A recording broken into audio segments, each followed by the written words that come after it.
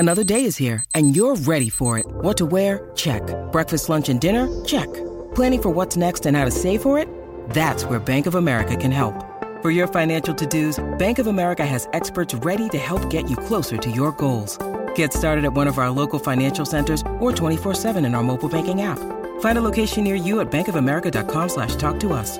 What would you like the power to do? Mobile banking requires downloading the app and is only available for select devices. Message and data rates may apply. Bank of America N.A., member FDIC. When you need mealtime inspiration, it's worth shopping Kroger, where you'll find over 30,000 mouth-watering choices that excite your inner foodie. And no matter what tasty choice you make, you'll enjoy our everyday low prices, plus extra ways to save, like digital coupons worth over $600 each week. You can also save up to $1 off per gallon at the pump with fuel points. More savings and more inspiring flavors make shopping Kroger worth it every time. Kroger, fresh for everyone. Fuel restrictions apply.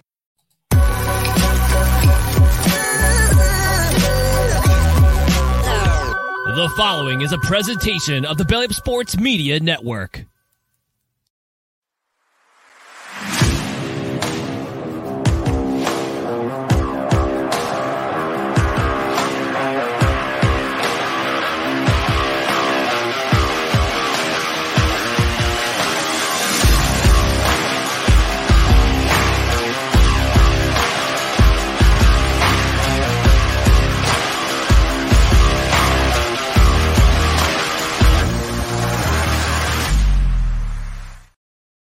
What's going on, everybody? Welcome to episode 223 of the Pesky Report. I'm Brandon, and joining me tonight, we have a newer face that's one of the regulars of the Pesky Report, and that's Mr. Jake T. O'Donnell. You may know him from Twitter and Instagram. He's been quite popular lately in the Twitter sphere, and we're so happy to have him on board. Jake, what's up, my man?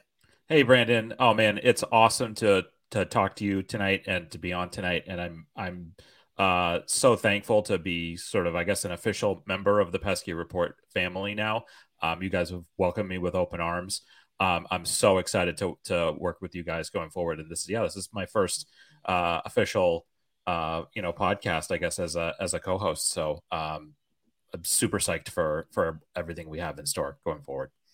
Yeah, he was a guest on the show last month, and now he's been promoted to the rank of co-host. So definitely stoked to have Jake on board.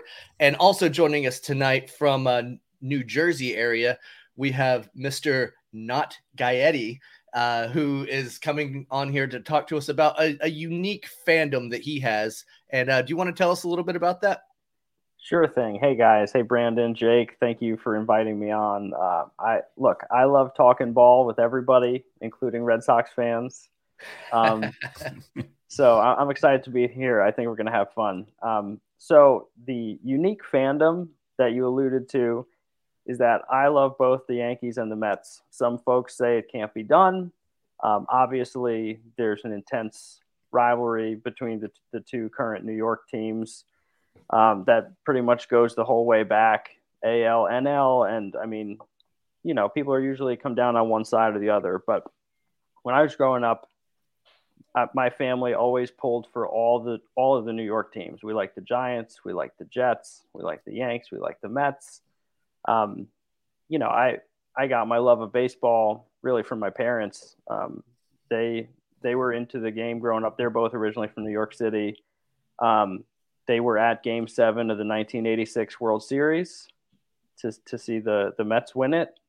And then, I mostly grew up during the Yankee dynasty era where it was great to be on that bandwagon. And, couldn't stop the World Series rings from rolling in for a while there. I've just pulled for both teams ever since. I think they have such different kind of characters.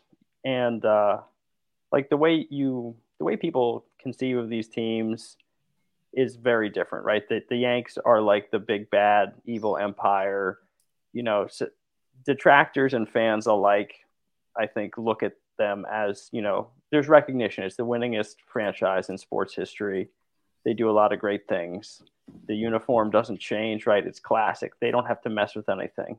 The Yanks are solid. They're always going to be there. And the Mets always have this great underdog vibe. And I really like that. I think it's I get different things out of pulling for both teams, but I love the players. I love I complain about the leadership a lot, but that's how all fans are with their teams. And, at the end of the day, it's a game. It's fun. It's about the players. It's about the stories. And I really enjoy kind of watching both teams, pulling for both teams. And it's a lot of fun. And so anybody who says you can't be a fan of both the Yankees and the Mets, my whole family will be happy to prove you wrong.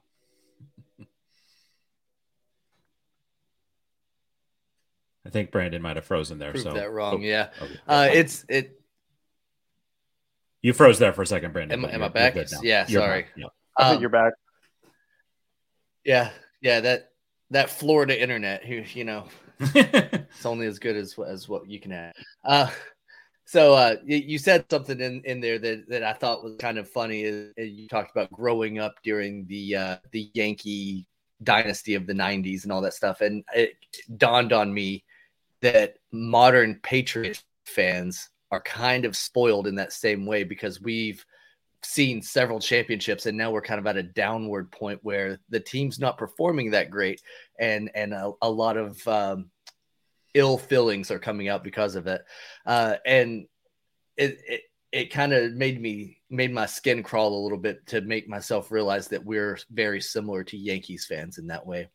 But totally. I do want to ask, yes, since we are talking to you and you have experience and follow both New York teams, I do want to ask you, because both the Yankees and the Mets had pretty interesting off seasons this year.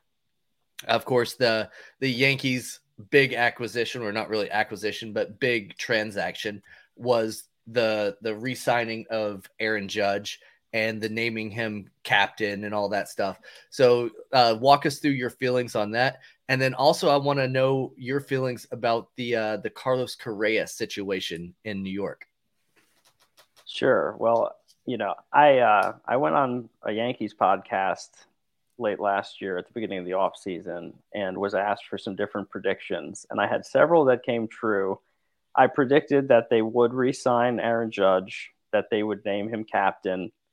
I also predicted that Hicks and Donaldson would be in the opening day lineup, as much as I hated to admit that. And I think this is all going to come to pass. Aaron Judge is an incredible player. He's a good guy. He's a good teammate. I think he does all the right things. I think he, has a good relationship with the players, with the leadership, with the media. Like, he's a guy that you're happy to be sort of the face of the franchise and the face of the sport. And everybody knew he was going to get paid. So you know what? Good for him. I mean, he had an incredible season last year, 62 home runs. He was like 3 points away from winning a Triple Crown. He's like a generational player. You see a guy who's 6'7", 280, playing center field, making diving catches, breaking home run records. So the fact that they locked him up, I think, is really important for the franchise, for baseball. I mean, it would feel really weird to see him in another uniform, I feel like. So love him or hate him, it's like it fits. And I think it's a nice thing. Of course, I'm biased as a Yankee fan. I do wish they had made some upgrades. Donaldson, he put up some really sort of non-competitive at-bats, a lot of 3-pitch strikeouts.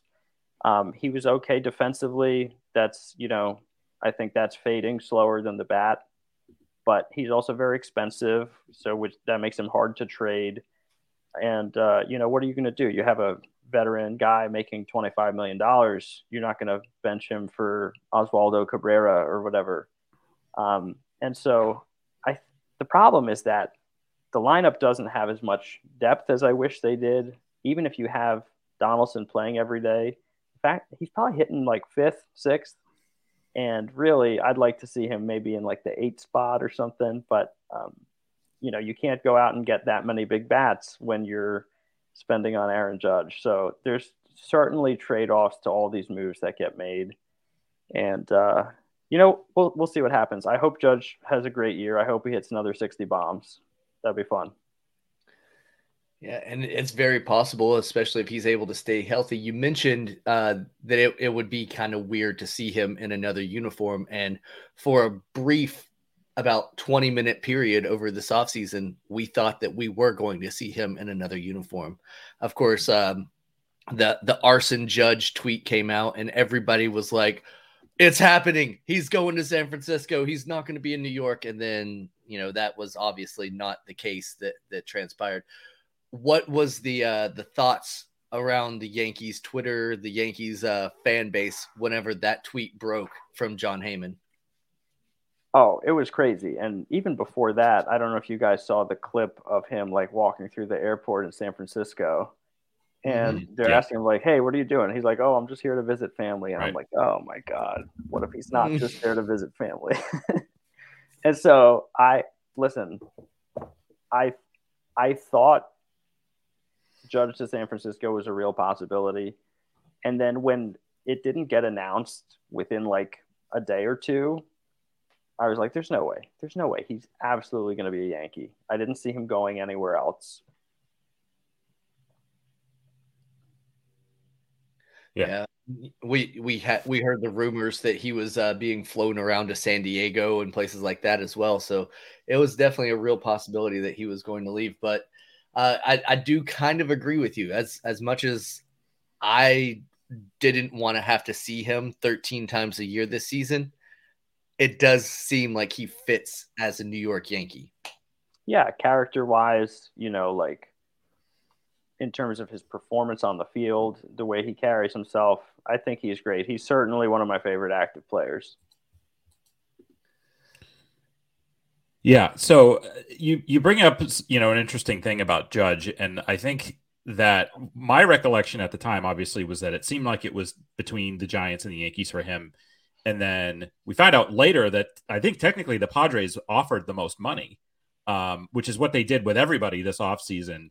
And they ended up signing one of the guys that they offered the most money to. It was somebody that played for the Red Sox for a long time. I don't know if you've heard of him. But the Judge thing is interesting to me because I saw at the time that there was reporting, I think it was from Buster Olney, talking about how there was real tension in the Yankees front office about what to do about Judge and should they give him this money? Because you're talking about a contract for a guy that is going to take him into his 40s or right around the age of 40, right? 9 years, he's 30, 31, 32 now. So, and the fact that it's certainly like most of these contracts that get handed out, you're paying the full freight for all those years down the line so that you can get the sort of good years up front. And with Judge, you have a guy that has a really extensive injury history and has broken down a lot in his career. Some of it has been sort of freak stuff, I think, but some of it has been he's broken down. Obviously, last year he was healthy the entire year, and we saw what he could do. But he is older. He was older than a lot of those other free agents that signed this offseason, and he got the highest amount, pretty much the most money, other than I think Turner got more money, right? No, Judge got more. Judge got the most money. That's right. So you're right. So I think the question I'm coming to with this is, what do you believe that there was like fissure in the Yankees front office about what to do with Judge? I absolutely believe that there was tension over that. I think, teams have seen a lot of long-term expensive deals go the wrong way, right? I mean, Pujols was a legend in St. Louis, maybe the best offensive decade we ever saw. And then he got 10 years, $240 million to go to Anaheim. And, he was good by anybody's, like a regular person's standards. He was productive, but by Pujols standards, he woefully underperformed. No. And, things that I think are reasonable to be wary of are outfielders on the wrong side of 30. Guys that are 6'7", 280. Like, imagine every time he slides into a base, that's a large body colliding with the earth.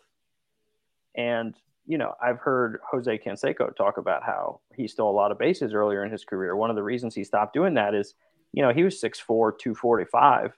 and you hit the dirt over and over and over and over, you're going to get hurt. You're going to wear out.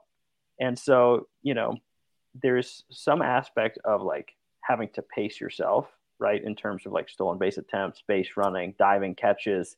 At some point, you're going to be 36 years old or whatever, making this kind of money, and that it's going to be in the team's interest to keep your bat in the lineup. And they got to find a way to keep you healthy and keep you from wearing out. But, a lot of times these larger guys don't have super long careers.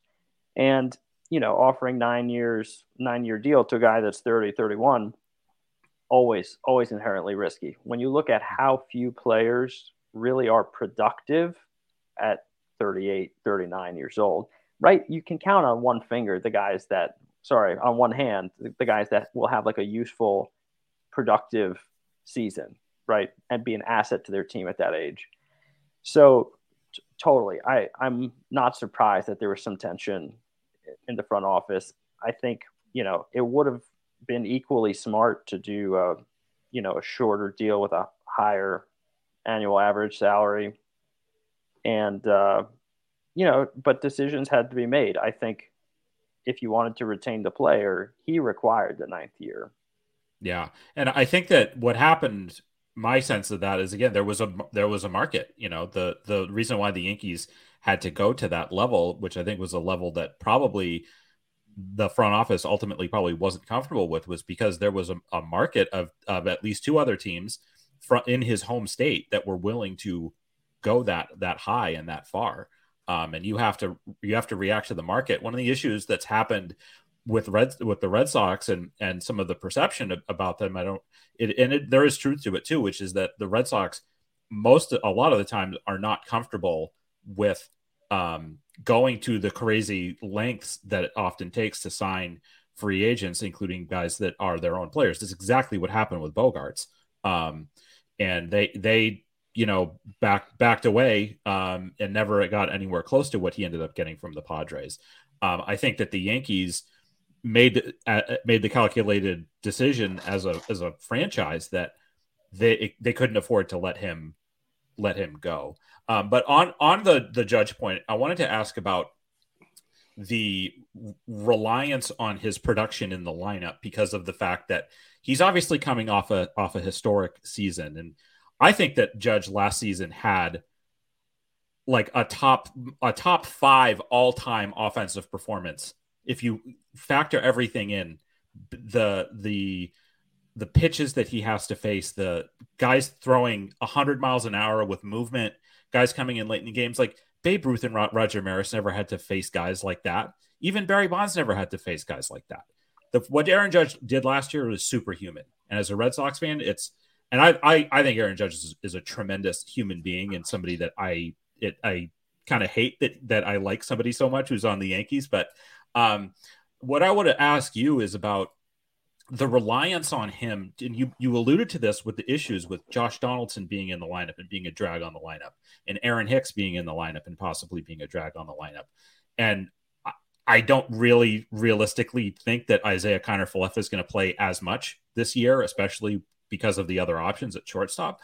But do you think that Aaron Judge could like revert to the mean a little bit and the Yankees lineup would still be fine? Or are they going to be relying on him to have this like 60-ish homer season again for the lineup to be successful this year? That's a great question. And I think that because they sacrificed making some other big splashes to re-sign him for mega dollars instead, we're really going to need him to produce kind of like he did last year, because right, the biggest move of the offseason was to keep the team the same as it was, not to get better. And add Rodon, right? Like that was it. Yeah, right. Yeah. Offensively, there's no new big bats. Meanwhile, Houston got better, right? They got Jose Abreu, one of the all-time consistent run producers. And, Houston was already good. They got better. And so, like Donaldson has no business being a 5-hole hitter in his age 37 season after he hit 220 or whatever last year, but it looks like that's what's going to happen. I think DJ LeMahieu is a big question mark. I mean, he's playing regularly in spring training now. I love him. He's a 2-time batting champion. He won a batting title in each league. He plays 3 infield positions, all pretty well. I love those versatile guys that, bring 3 gloves to the park and they're just ready to be in the lineup and have a good at bat. He hits the ball the other way. He uses the whole field. I think he's a great hitter. He's got a great eye, but he had foot issues, and those, I mean, like we saw with Pujols in Anaheim, right? You're on your feet all the time in this game. So if that goes wrong again, you wind up being out of the lineup. So I really don't know. I think you need a full healthy year from DJ LeMahieu, and he's not batting title DJ LeMahieu anymore, but I think he's a good hitter. He puts up good at bats. If he does play almost every day, I think his time will still be split between a bunch of positions. I don't see him getting an everyday starting job at one specific spot. But they got some like young kids that are really good. I'm a huge fan of Oswaldo Cabrera. Talk about versatility. He hadn't played the outfield hardly at all in the minor leagues, and then they stuck him in right field as soon as he was promoted. And within 2 weeks, he was like 3rd in the AL in defensive runs saved among outfielders at a position he'd never played before. And he played some first, some second, some shortstop, some third, some left. He's Talk one of about these bringing gloves to the park. Yeah, exactly. I would like to see him get regular at bats. I think he's probably one of the guys whose playing time will get compromised the most by everyday Donaldson. And so, we'll have to see what happens. It's just, if Judge doesn't hit, you're really going to need a lot of other people to improve. Like, you're going to need a more consistent Stanton, better at bats from Stanton. Like, we all know Stanton had an MVP year, right? He had 59 home runs his last year with the Marlins. And, he's had productive years with the Yankees, but he hasn't approached that level. And Rizzo is a good player. They re-signed Rizzo. I think, he and Judge are close. They enjoy being teammates. I think keeping one helped them keep the other. But, he's a guy, he's had a good eye. He has power. He's a great defensive first baseman. I think first baseman should study Anthony Rizzo. He's quite good out there. And you're just going to need other people to pick up the slack if Judge doesn't have a 60 homer year, because God knows there was, 2 months over the summer that the team was slumping and Judge just put the team on his shoulders and had the year that he had. But you certainly can't count on that. Yeah. And just the one point I wanted to make, and I'll let you go, Brandon, but like the Oswaldo Cabrera, to me, as a Red Sox fan, strikes me as he's like going to be this like next generation of like these really annoying, like Ricky Leday type guys who just like come out of nowhere and they just like are just like come up with huge hits and make huge plays, and you're just so annoyed. Like, this guy's just not even that good. Like, what is he doing? But he is actually like really good, and I see him being that type of guy going forward. And, he probably will end up with the pedigree of being a Red Sox killer. We as Red Sox fans, we pride ourselves on those guys in our lineup that's like, yep, he always hits the Yankees. Rafael Devers is a prime example of that, especially when it comes to Garrett Cole. But there's another young player that's on the Yankees, the top prospect for the New York Yankees. And I'm pretty sure Yankees Twitter has already lobbied to have his number retired. And that's Anthony Volpe. What do you think about this kid coming up? So I actually live 8 minutes from AA Somerset, and I got to see Volpe play over the summer up close. The game I went to, I think he struck out 3 times, but I mean, it looks like an athlete. I mean, he does a lot of things right. I think he's got a very bright future. I remember going to the ballpark and they had the players like season stats posted, and he was in the lead in like home runs and stolen bases by far. He had like twice as many as the next guy on both lists. And anytime you have a guy who can hit for power and who can swipe bags, that's dangerous. I don't think we get to see that much these days with the stolen base kind of being out of vogue. As analytics has crept more and more into the decision making, stolen bases essentially get viewed at as like a low percentage play, where they tell guys, you're not going to run except for the guys who have like an 85% success rate. Otherwise, you're making it less likely for the team to score runs. So only a handful of guys are even going to get the green light to go. So, it just, I kind of miss small ball and stolen bases and things like that, but we know that the guy has the tools.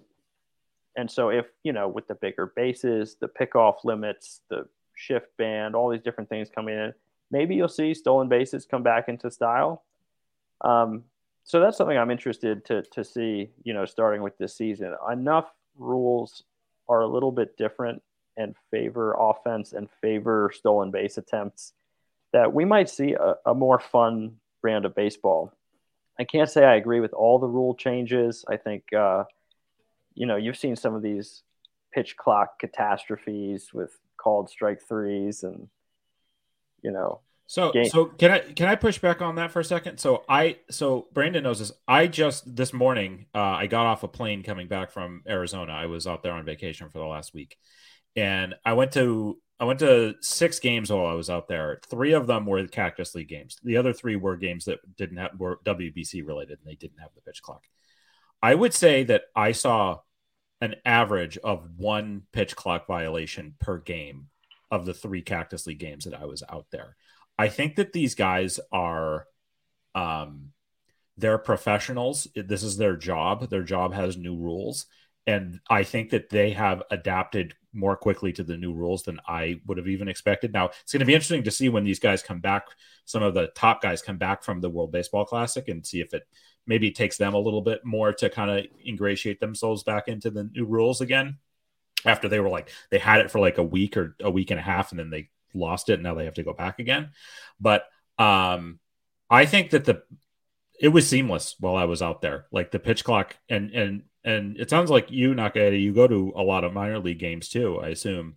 And I feel like these guys they're gonna figure it out. I think like where things get tricky, I think some guys might have issues with some of the disengagement rules, which is like less related to the pitch clock and more just about like, how many times can I step, what counts as a step off the mound? No, I wasn't stepping off, or like or what's a balk or what's not. That's the stuff that's a little confusing to me. But as far as like the pitcher's has this set amount of time, the hitter has this amount of time, the catcher has to be in the box at this time, I think these guys have already kind of figured that out. But it's all ultimately like learning curve kind of stuff, and I expect the adjustment to be pretty quick. I'm interested to see what kind of impact the pitch clock has on things like pitcher health and like pitch counts and innings that guys go. It's like maybe you don't see as many guys throwing max effort when you have to throw a pitch every 20 seconds. And maybe that improves elbow health. Maybe that improves innings pitched over the course of the full season.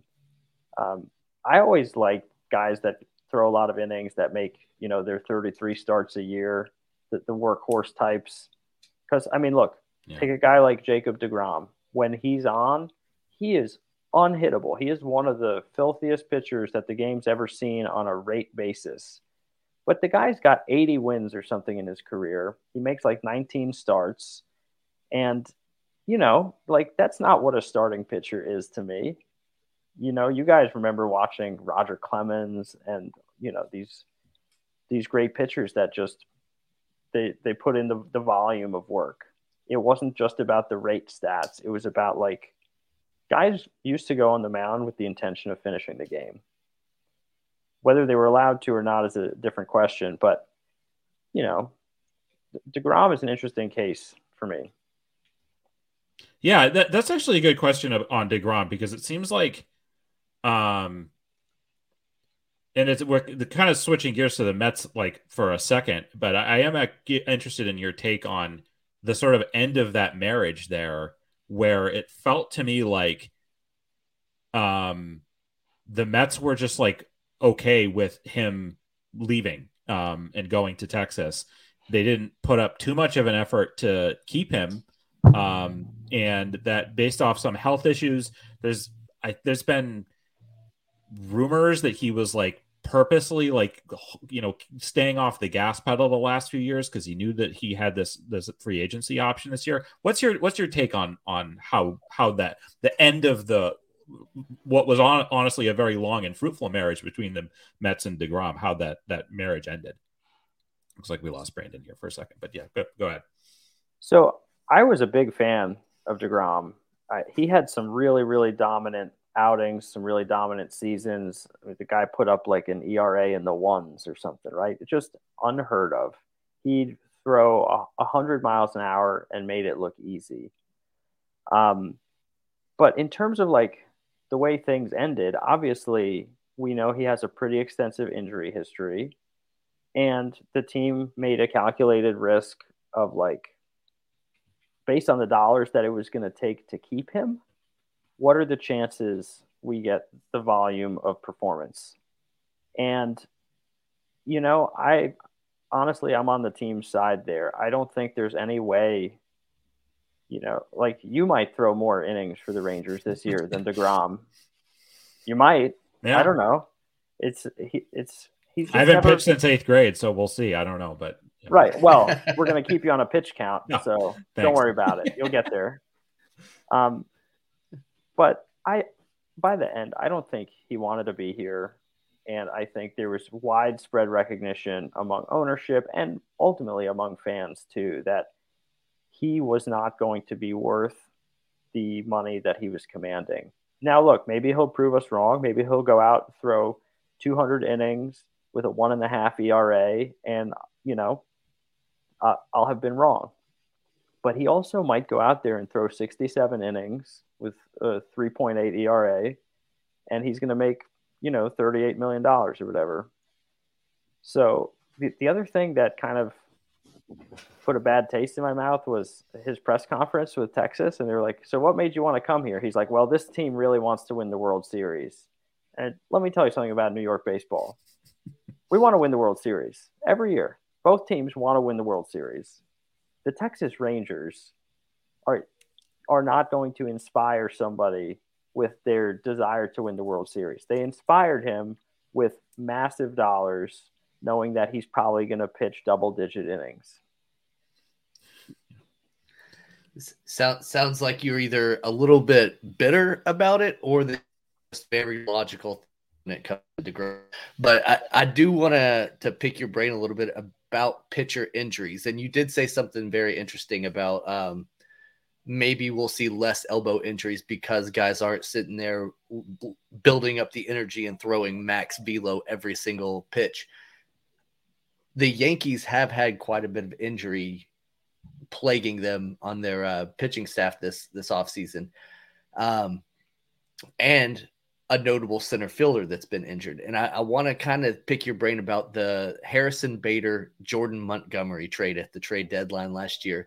And of course, hindsight 2020, but how vital would it be to have somebody like a Jordan Montgomery still on the staff? He was always very solid.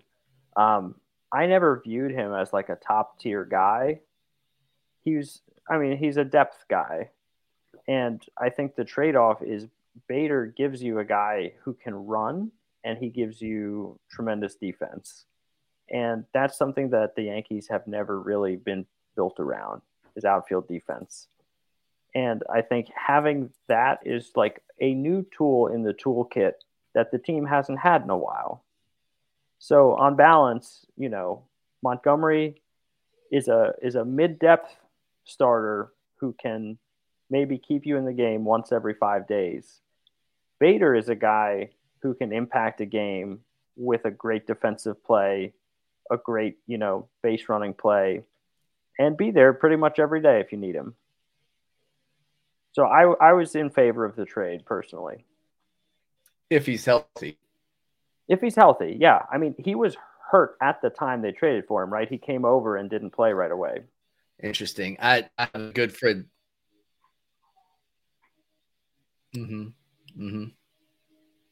I have a good friend that's a Cardinals fan, and whenever they traded Harrison Bader away, he was at first a little bit distraught. He wasn't happy with giving up Harrison Bader, but after seeing the end of 2022 where he was hurt the majority of the time, and Montgomery came in and was very good for the Cardinals, he started thinking more along the lines of like, okay, maybe we fleeced the Yankees on this one. Interesting to see that you kind of see as a positive that he offered defensive stability. Yeah, I mean, obviously he was hurt, and it's always hard to judge whether a trade worked out or not when one of the parties is injured. So I think we'll see what happens this season. I think we're going to need both guys to perform and look at what they do going forward to see whether it was worth it. Yeah, and so maybe you can help me out with this because I'm a little bit like confused. Like I want you to give me, if everyone's healthy, who is playing where at like various positions, like for the Yankees, like a starting lineup. Like basically, you know that Trevino's the catcher, right? And Rizzo is first base. But like to me, and Donaldson's third base. I know for you wouldn't have him be your ideal everyday third baseman, but realistically, that's what's going to happen. What's not clear to me is that there are, and Bader's hurt right now. There was some talk about Judge moving to left field, right? And now I don't know if maybe you could just clear this up for me, like, because it just seems to me you have all these different guys. You still have Glaber there. You have LeMahieu. You have Volpe. You have Connor Falefa. And then you also have Hicks and Bader and Stan. How do you see it? Like, what's your ideal positional lineup for this team, and are guys gonna potentially be mad about not getting enough playing time with the current mix right now? It's insanity to think about, and I don't know if I have a great answer. We saw Judge play a lot of center field last year, and he was good. He was serviceable. He's a great right fielder. I love seeing him play a one hopper off the wall and just throw a strike to second base and get somebody. I think he's hitting like 97 on the gun from right field. I think he's more likely to get hurt if he plays a lot of center field regularly going forward, which obviously we don't want. I did see he was in the lineup last week playing left field for the first time in his life, or in his pro career anyway. During the off season, I was convinced that the right move was to make LeMahieu the everyday third baseman. And he's got great hands. I would like to see him in the lineup all the time, but then I don't know what you do with Josh Donaldson. So like you said, he's probably stuck there, which displaces LeMahieu. Should he be an everyday second baseman? He probably doesn't have the range or the speed of some of the other options that they have up the middle. And, it's a tough question. And you have IKF, you have the young guys, right? The young guys are all natural shortstops. Volpe, Peraza, Cabrera are all natural primary shortstops. And that's one of the difficult things. Somebody's got to move. You can't have four guys playing shortstop. And so, and things would be different if they had gone out this offseason and landed a real left fielder. I really kind of thought maybe like a Christian Yelich reclamation project would play well at Yankee Stadium. He's a solid left fielder and he bats left-handed. So the short porch there and everything, you might have seen like a resurgent Yelich. And then you'd be like, okay, that's our guy that we're going to roll with in left field every day, which is not a feeling that Aaron Hicks inspires in me. You know what I mean? Yeah. Not with the glove, not with the bat. And he's another guy I think is probably impossible to trade. So,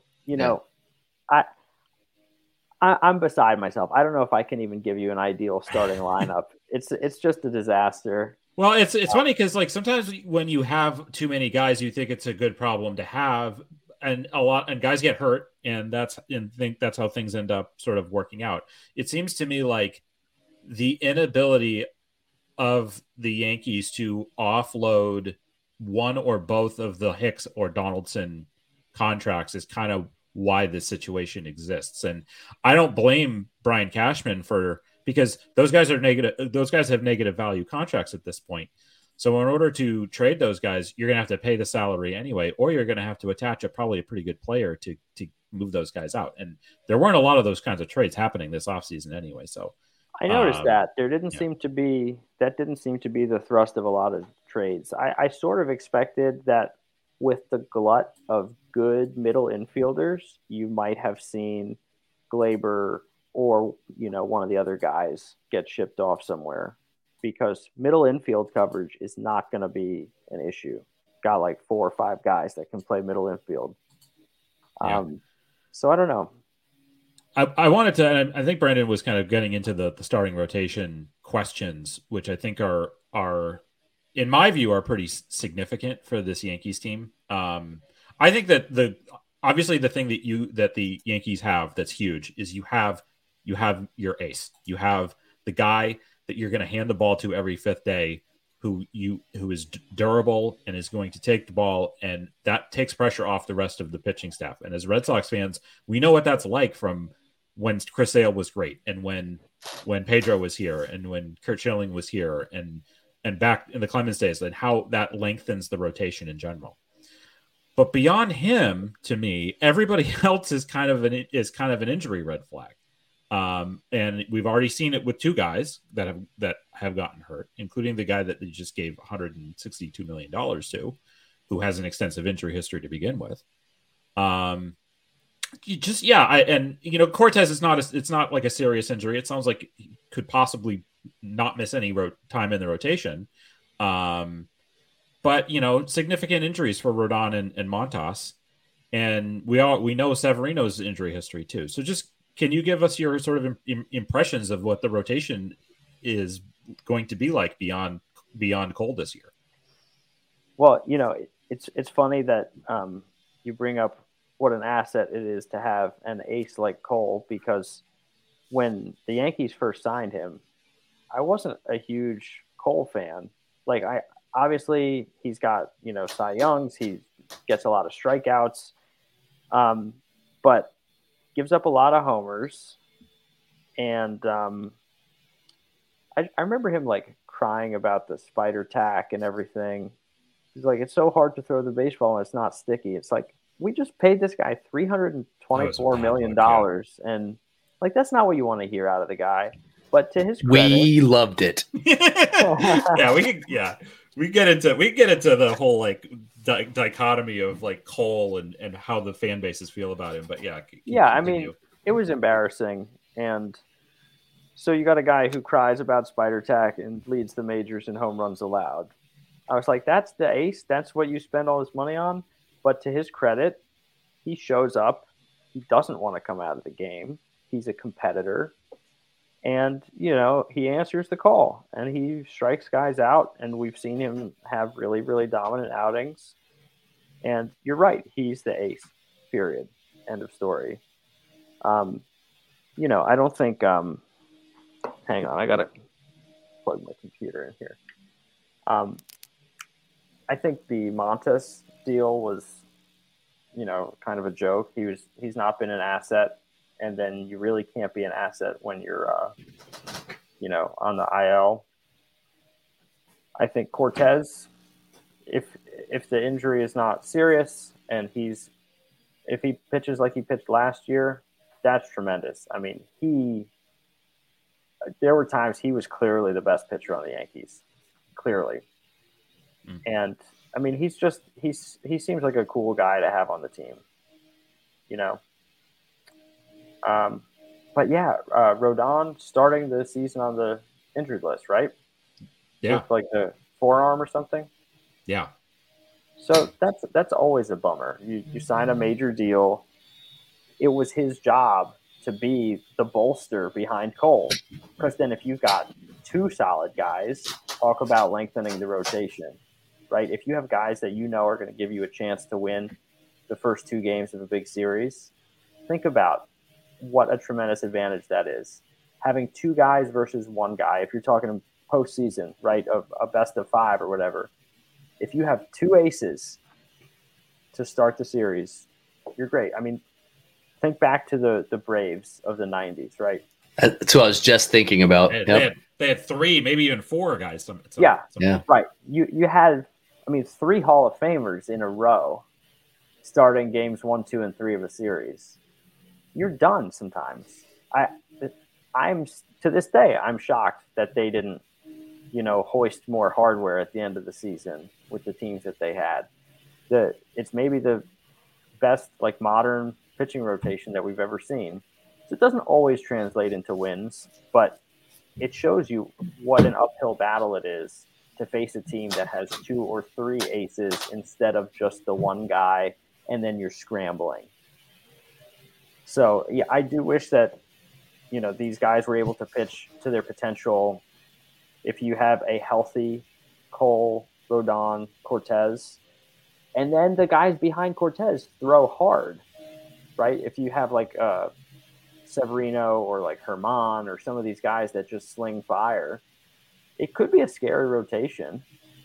It's just not going to be scary if guys are hurt. Yeah, and so they have some. The Yankees clearly do have some rotation depth. You mentioned German, and also I think Clark Schmidt would probably go into the rotation, right? How do you feel about? And who knows what the time frame is, but like if you have to go the first couple months of the year and you're relying on like German and Schmidt to take the ball every 5th day, how do you feel about that? So I think Schmidt was only a starter in the minors, right? I believe he was. I'm not positive, but that sounds right though. And so it's a role that he's used to, and I think we've seen him, pitch under pressure in the postseason and everything. I think he's a guy who has what it takes to wear the pinstripes, and I could see him thriving in the rotation. And I always liked Herman. I thought, he's crafty. His pitches have great movement. Yeah, I think. He spent time in the big league rotation with them before. So I think, that would not be overly concerning. Okay. And then the area that I kind of felt like the Yankees probably should have, if I'm grading their offseason, where I think that they probably should have tried to do more, and you can tell me if I'm wrong on this or if you disagree with me, is that I think that the Yankees bullpen is a little bit suspect. And I think that there's been a lot of flux. Obviously what happened last season, the postseason, the injuries, like it finally caught up to them.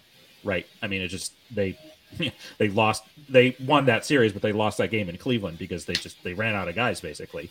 And I just think, but other than Tommy Kahnle, who I believe is hurt right now. Right. Somebody I thought else got hurt out there in the bullpen. Other than Kahnle, there were no other significant bullpen moves. You guys, the Yankees kind of just gave up on Lucas Luetge, which I thought was a really interesting, really strange move from my standpoint. How do you, again, get that question, how do you feel about the Yankees bullpen right now? I actually really liked Lucas Luetge too. I thought it was weird. You look at that guy and you go, that's a baseball player. That fella's a baseball player. And then, of course, some addition by subtraction with Chapman leaving. Man, I can't tell you how much he offended me throughout the season with the whole, like, the tattoo injury and then in the postseason just not showing up and, like, staying at home in Miami while his team's in the playoffs. That's not a team guy, right? He's somebody that was getting paid $18-19 million a year to throw the baseball in the 7th inning, right? He wasn't closer dominant Chapman anymore. He was just kind of a middle reliever making top dollar, and he couldn't be bothered to support his teammates. And I really think that's something that you can't underestimate the importance of team chemistry. I know some front offices and analytics types minimize it because you can't quantify it. and they're only into things that you can quantify. But I mean, that was just a disaster. And Zach Britton, his injury history is really just, it's unfortunate because I remember when he was a super dominant closer for Baltimore, and just seeing a guy, southpaw, filthy movement. He was dominant, and now it's like these guys go become shells of their former selves. Honestly, I should pay more attention to the bullpens, but one of my gripes with kind of the way the game has evolved is that a lot of big league bullpens are just kind of a parade of guys that throw hard and know that they're not going to – we're not going to have another Mariano Rivera ever, right? We're not going to see a guy who closes games and gets 600 saves. It's very much like relievers are treated so fungibly now. They're replaceable, right? That you put the guy in a high leverage situation, you tell him to throw with 100% effort until you have to replace his elbow ligament, and then you're on to the next guy. And so as the bullpen culture just goes toward, okay, we're going to have, 7 guys that all throw 98 plus. I think we're going to see very homogenized bullpens. The Yankees just don't have enough of those guys. And it's interesting because it seems like in the years past, the Yankees bullpen was what really kept the nucleus of everything going. I remember the past couple seasons, it's like, okay, the Yankees have a lead in the 6th. They're probably winning this game.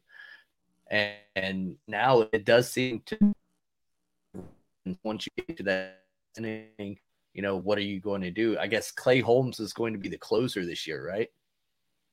Clay Holmes is good. That's who's slotted in. Oh, yeah. Yeah. That he's slotted in to be the closer. I think so. And then, but before you get to that 9th inning, it's like there are some question marks up and down. And, Jake mentioned there are some injuries in the bullpen as well. So that could hurt the team long term.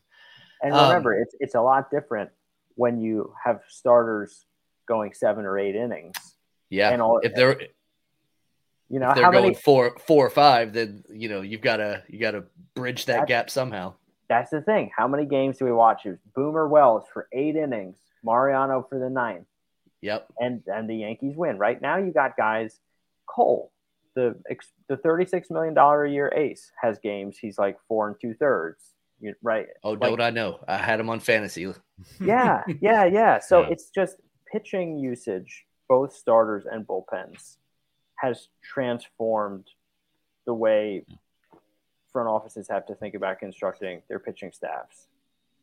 It used to be that the number 4 and 5 starters would still go 5-6 innings.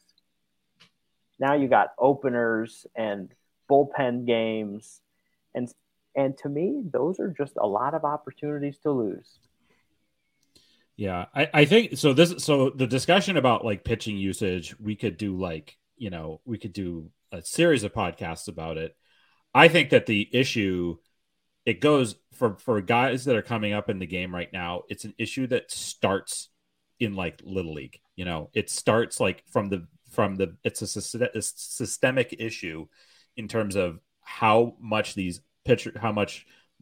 pitchers are used, how guys are specialized, how if they have a talent for pitching, it's all they're going to do all year, and they're just going to throw all year. And so these kids, I think, get drafted out of high school, especially if they go to college. My God, these kids in college are throwing once a week, and these coaches in the SEC and the ACC are abusing these kids and throwing them 150 pitches every time out. Well, they get a week off; they're going to be fine. Well, that's not how the human body works. So there's a systemic issue around pitching that is causing the issues that we see in the big leagues today, where a starting pitcher is almost never going more than 6 innings. And you have basically one guy in all of MLB in Sandy Alcantara who I think has that attitude of, I'm going to go 9 innings every time I get the ball. We have one guy. When we were growing up, and I don't mean to sound like the old guy on the couch, but it's it used to be that there was every team had a guy like that. And now there's one guy in all of MLB, and it is too bad. Back in my day, Kurt Schilling threw 15 complete games a year by himself. Yeah. And you mentioned Sandy Alcantara. He's awesome. I think, everybody should like that guy. He threw more complete games by himself than any other team in MLB did. Yeah, that's no, crazy. He is a horse. The guy's amazing. He threw 6 complete games in 2022. No other team threw 6 complete games. Yeah, that's insane stat. Before we move on to the Mets, I do want to ask you real quick, what is your projection for the New York Yankees this year? I think they're going to be in the World Series. Okay. So 100 win team 100 or wins. less? 100 wins. 100 wins make it to the World Series. Before we do move on to the Mets, so there is one thing with the Yankees that we have not talked about that we would be remiss if we don't talk about, and that is the manager who has a nickname in Boston. But I want to get your take on Aaron Boone, just because I think that he is an incredibly polarizing figure. And you're saying the Yankees, you project that they'll be a 100-win team, get to the World Series, but I think there's a lot of Yankees fans that feel like the manager is an impediment to that. What's your take on Aaron Boone? I'm one of the people that complains about Boone on Twitter. And the thing is, though, since he's taken over as manager, his winning percentage is like 603. So it's easy to nitpick all the decisions and the stupid pitching changes and the ridiculous lineups and Donaldson hitting 5 and Hicks on opening day. Like, give me a break. And yet, when you look back at just the overall body of work, the team is winning. The team wins a lot of games. They've dealt with just like absurd slumps and ridiculous injuries. And still, you look back at like how many seasons have Judge and Stanton and like starting pitchers missed if you add it all up, right? It's like so many man hours are missing from the team you thought you had at the beginning of the year. And they still are like a lock for the postseason. And so I complain about Boone a lot. I think maybe he's an impediment. I think he's very much like a front office yes man. And, that's real. One of the big differences between the manager of the Yankees and the manager of the Mets is Boone is like a front office yes man, and Buck Showalter is like a real baseball guy who will use his instinct, use his gut, and he's got his squad of underdog dudes that he would lead into battle, and those Mets players would run through a brick wall for Buck Showalter, and I don't think he's polarizing at all. So again, that's like the two teams have such different feels, right? That's why there's things to like about both of them. For the past few years, I've kind of felt like this is a make it or break it season for Aaron Boone, like World Series or bust. But for some way, he keeps coming back, and it's probably because he is that yes man. Speaking of the New York Mets, I guess we won't really get to spend too much time on them, but I do want to touch on some of the notable things in this offseason. The Carlos Correa deal, the Mets did go out and they made a lot of moves in free agent. Steve Cohen is spending money like he's printing it in some underground basement there at Citi Field. But the contract with Carlos Correa, walk us through your feelings of all of that, because that was a whirlwind. That was just insanity. The fact that, between all the deals that fell through, he really signed like $1 billion worth of contracts this season. Yep. And I remember at the time thinking this could only happen to the Mets, and yet it didn't only happen to the Mets. It happened to San Francisco too, right? Yeah. When it looked like the Mets deal was going to work out, and then it looked like it wasn't, then it looked like it was again. It went back and forth a lot. And obviously the team looks different with and without Carlos Correa. The fact that the left side of the infield could have been Correa and Lindor, who like they're buddies, and he was willing to, move off a shortstop for Lindor. I thought that was really like a gesture that kind of adds to that team chemistry. Like, we're here to pull in the same direction and win. Obviously, like, he's a talented guy. He can hit. He can play defense. He can do a lot of things. I wasn't a Correa fan too much before he went to the Twins because I really don't like the Astros. But typical Yankee fan. Got it. Yeah. But I've come around to, just recognizing his talent. He's a fantastic player. He would have been nice to be able to pencil in as the everyday third baseman. And then you'd have like one of the baddest infields in baseball. And Buck Showalter at the helm, like that looked like a winning team. When it looked like Correa was going to happen, I was like, this is it. Subway Series, Mets in 7. And I would have been like a pig in shit, like that would have been so fun. I would have gone to all 7 games, but we'll see what happens. But when that fell through, it was just like clearly there's enough red flags that if multiple teams bailed on him, there has to be something. We talked before about these long contracts, right? Guys with injury risks and everything. For multiple teams to say, we can't do this guy for 7 years or whatever, I feel like you have to sort of just rest assured, like maybe there's risk that he's going to break down and it's not worth sinking $300 and some million into. Yeah. So instead, the New York Mets decided to sink $300 million scattered all around because Brandon Nimmo got 8 years, $162 million. Edwin Diaz got 5 years, $102 million. Some guy named Justin Verlander, who's a former Cy Young and MVP, got $86 million for a couple of years. So you definitely have some interesting characters. And then you also signed Senga, which is somebody that a lot of Red Sox fans were very hopeful that we would end up with. And I do want to know, like, what are your thoughts about Kodai Senga, the 5-year, $75 million contract? A lot of people saying that it might be a little bit much for a guy that hasn't proven himself in Major League Baseball, but he is a guy that has quality numbers coming from Japan. Yeah, it's one of those things where, like we talked about before, with like, if there's a market for it and you have to compete for the guy's services, you're not just considering, like, is he worth $75 million? It's, if we don't spend the $75 million, what if somebody else in our division does? And what if he's good? And that's always the risk. Like, some guys who come over from, other leagues thrive and are great. And then others are kind of disappointing or underperform. You just never know. There's some aspect of it's a gamble. I don't think any other professional league in the world has anything approaching the quality of Major League pitching in terms of like the velocity and the movement. And it's just, other things might be the same. You're going to have guys who can hit everywhere. You're going to have guys who can field everywhere. But the pitching is probably the single biggest difference between MLB and other top pro baseball leagues.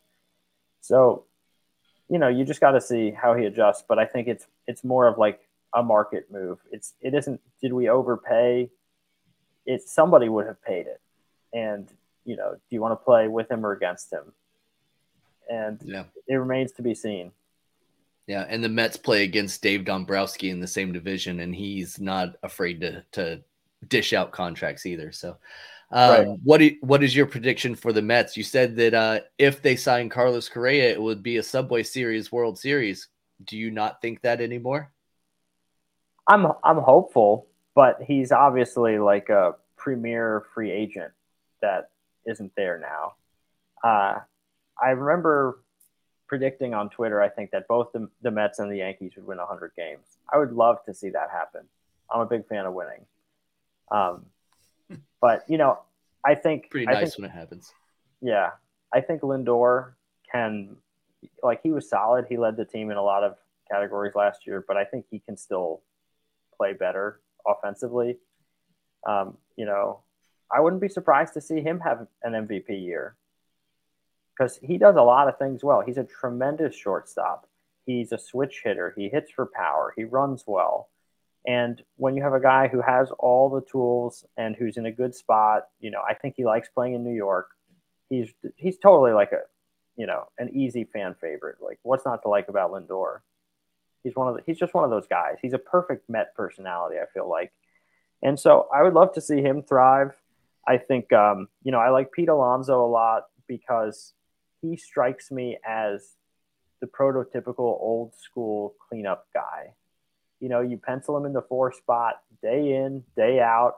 Maybe he'll hit 260, 270, but he'll drive in 130 runs because you got Nimmo and Lindor and these high OBP guys hitting in front of him.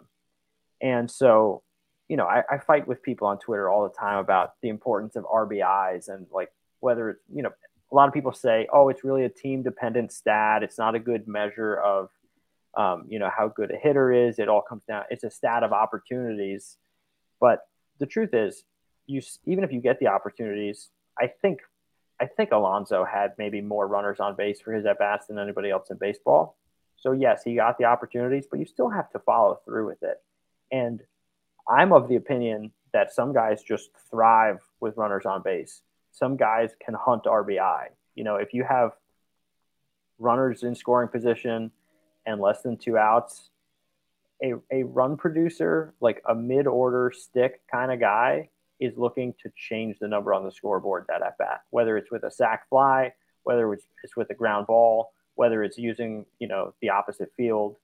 Guys look to put the ball in play and change the number that's up on the scoreboard. It's not just, oh, well, like I'm a power bat with a high OBP. I'm going to draw my walk so we can have first and third instead of just a runner on third. It's like some guys just have the mentality of we're going to change the score this at bat. And I think Alonso does that really well. Yeah, I really like Alonso, and I love seeing every summer the home run derbies because he always puts on a show. Yeah. Jake, do you have any other questions? No, not really. I mean, so I got to see Alonso when I was out in Arizona because he was on the Team USA, and yeah, he's fun to watch. He's just like a big, like, I don't know. He's just seems like kind of a goofy guy. Like I like him a lot. He's a great personality.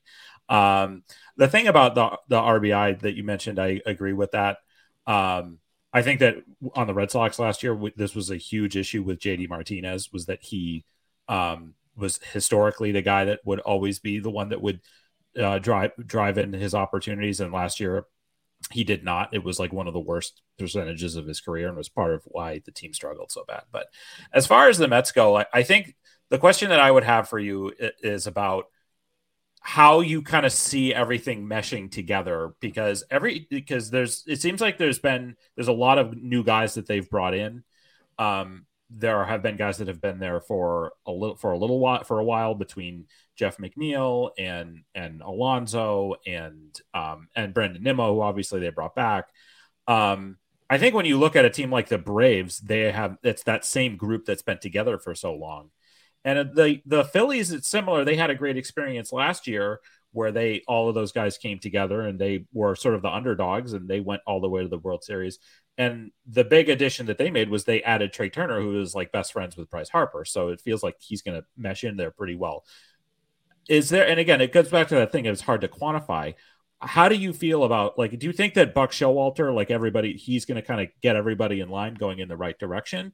Or is there a level of possible concern about how do you integrate and mesh all of these new guys in together, and how is it going to work as for a 162 game season and then hopefully a long playoff run after?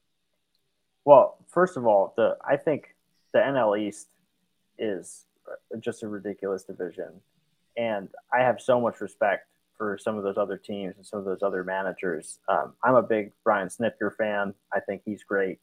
I think the Braves have a lot of talent. I think, obviously the Phillies we saw in the postseason, just they were tremendous. They do things a little differently with a guy like Schwarber hitting leadoff, but they've got Bryce Harper, they've got Trey Turner now, just these core guys, right? And I think the thing about the Mets is that you have really good anchors, really good core folks, right?